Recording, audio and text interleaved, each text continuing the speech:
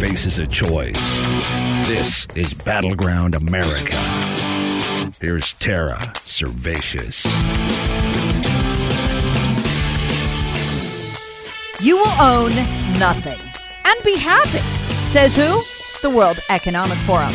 It's part of something called the Great Reset, the international plan to groom capitalism and replace it with what is essentially communism.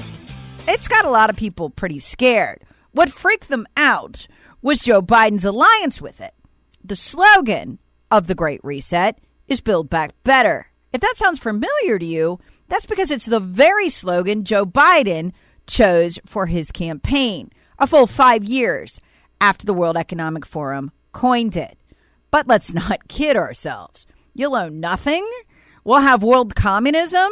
Come on, that can't be easy to do. It's not like people just, surrender all their assets peacefully and we'll go marching into this great new future. How are they going to do a thing like that? We just got a look at the blueprint this week. And I got to admit, it's brilliant in its simplicity. And just like that, all the pieces snap together. Their plan, where they're going, what they're doing, where they hope to end up with it all.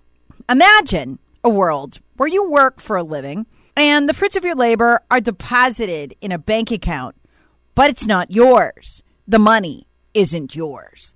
It's all the federal government's. It doesn't matter how much you accrue or how hard you work for it. They could withdraw it at any second because private banking is outlawed. The only account you can have is the one you have at the central bank, the one controlled by the federal government. All money is theirs, and they're able to take it in and out of your account as they please, and they do. It would be instantaneous communism. They wouldn't need any more than that. They would own everything. Every transaction would be controlled by them, prohibited by them, encouraged by them, or mandated by them. How do we know this is what they're planning? The total elimination of private banking, all money deposited with the government and nowhere else? Because a woman by the name of Soleil Omarova just exposed the entire scam. She didn't mean to. She's a big fan of it.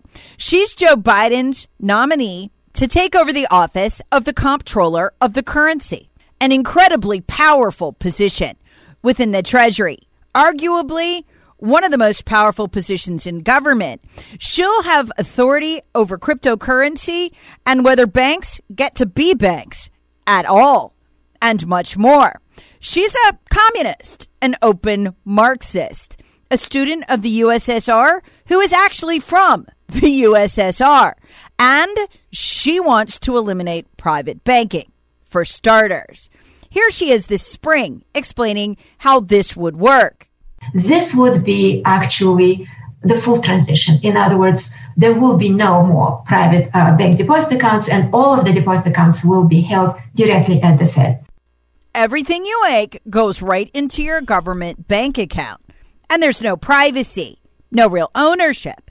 She says this will make it super easy to do things like combat inflation, which is just too many fake dollars in the system, where the government would just go into people's bank accounts and take it out.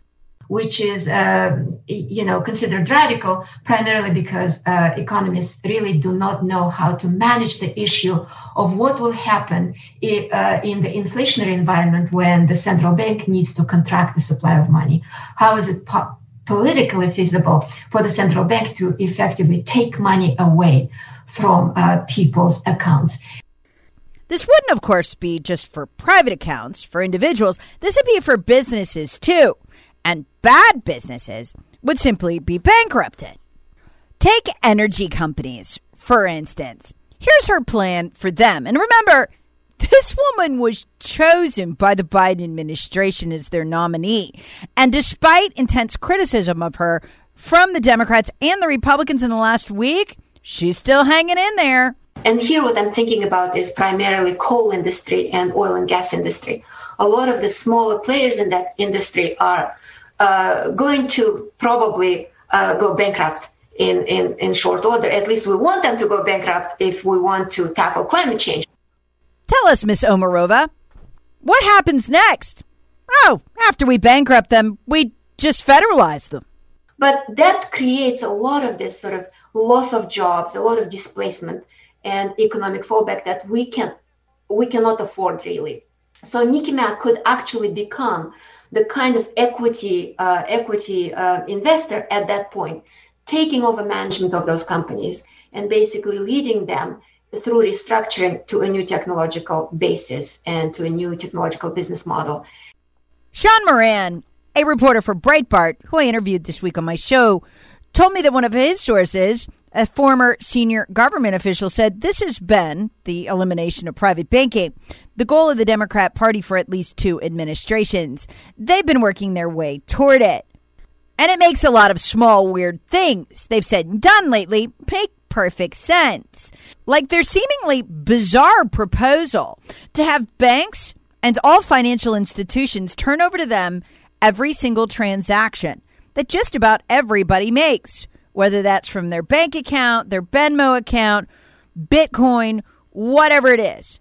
All of them reported to the federal government on accounts that transact $10,000 or more a year. Well, folks, that's all accounts. I mean, a 15-year-old with a part-time job will have $10,000 a year flow in and out of his account. The poorest Americans will. This means they'll be watching everyone. This makes sense because it was bizarre. They said, well, we got to watch accounts and we got to get these rich guys hiding taxes from us. Well, then you'd only want to watch accounts that say $1 million or more go through a year, right? Why would you want all this data on the little guy? Unless you needed to know where the person's assets were, because you're going to consolidate them all in the non-public bank owned by the federal government. See? Does it make sense now? This is exactly where they're heading. But wait, people would never let them do this. And I don't think they would. I think they'd go berserk. In fact, I am more confident of that than ever. I thought people were just going to roll over and accept a lot of this. But the Youngkin victory in Virginia taught me otherwise. Soon as the feds introduced a little Patriot Act, a little FBI going after parents who complain about school board members, even that highly blue state flipped out. I mean, that state less than a year ago went for Joe Biden by 11 points.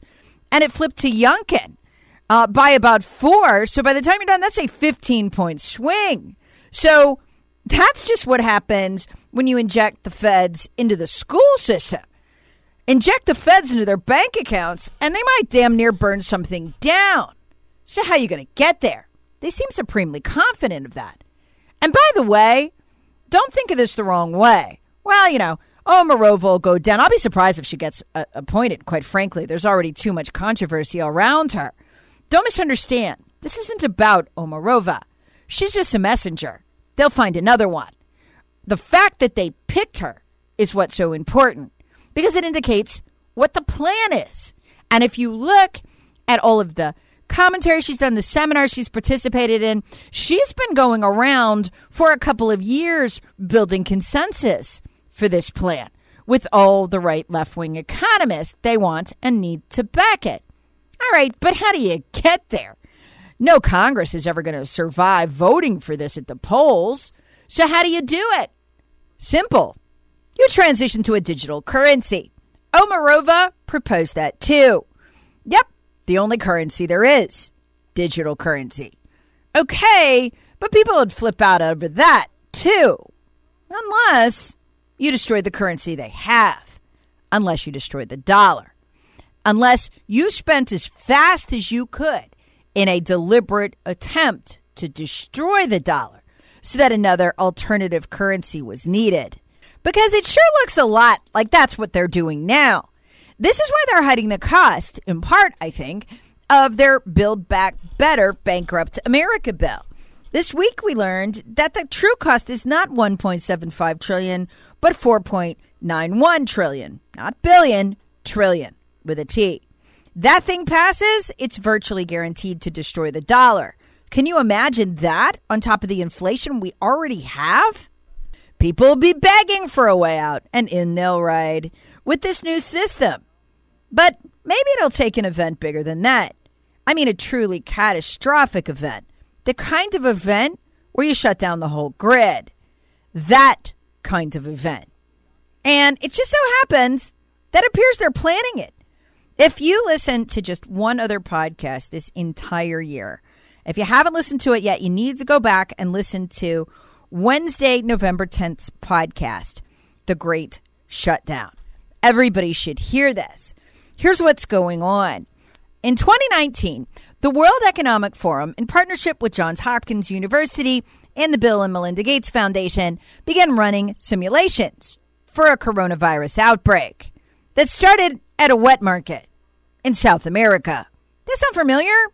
They did this before anyone had ever heard of COVID or coronavirus. And just like that, months later, the COVID outbreak happened from a wet market, this time in China, not South America. But all the other details were identical. They were even planning in the months before the COVID outbreak for the internet censorship they would need and the lockdowns they would do. How on earth would anyone know those things were needed or even warranted at that point? No one had ever heard of COVID, but they sure had.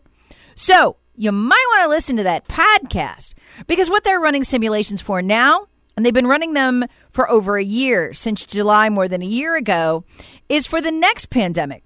It's a cyber pandemic, and it will affect all businesses, all people online.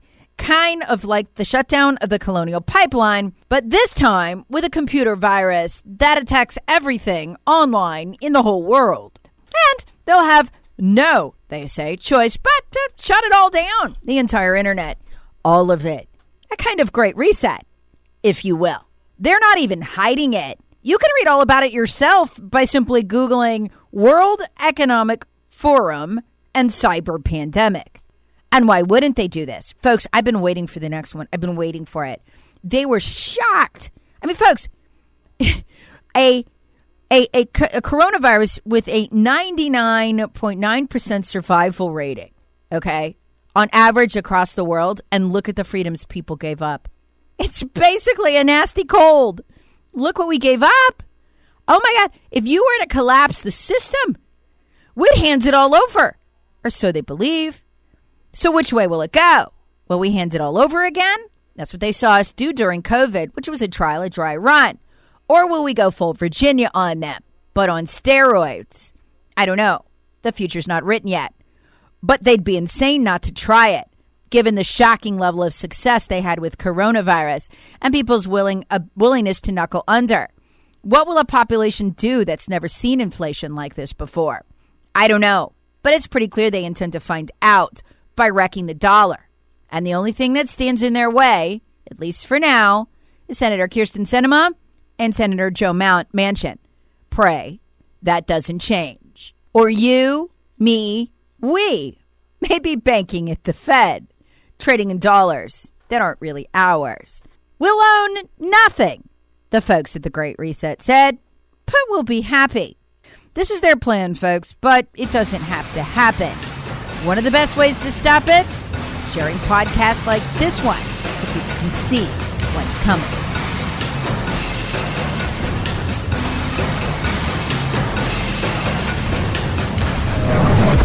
Battleground America with Tara Servatius. Please subscribe on the Odyssey app or wherever you get your favorite podcasts. Share with friends, family, and other free thinkers. Thanks for listening.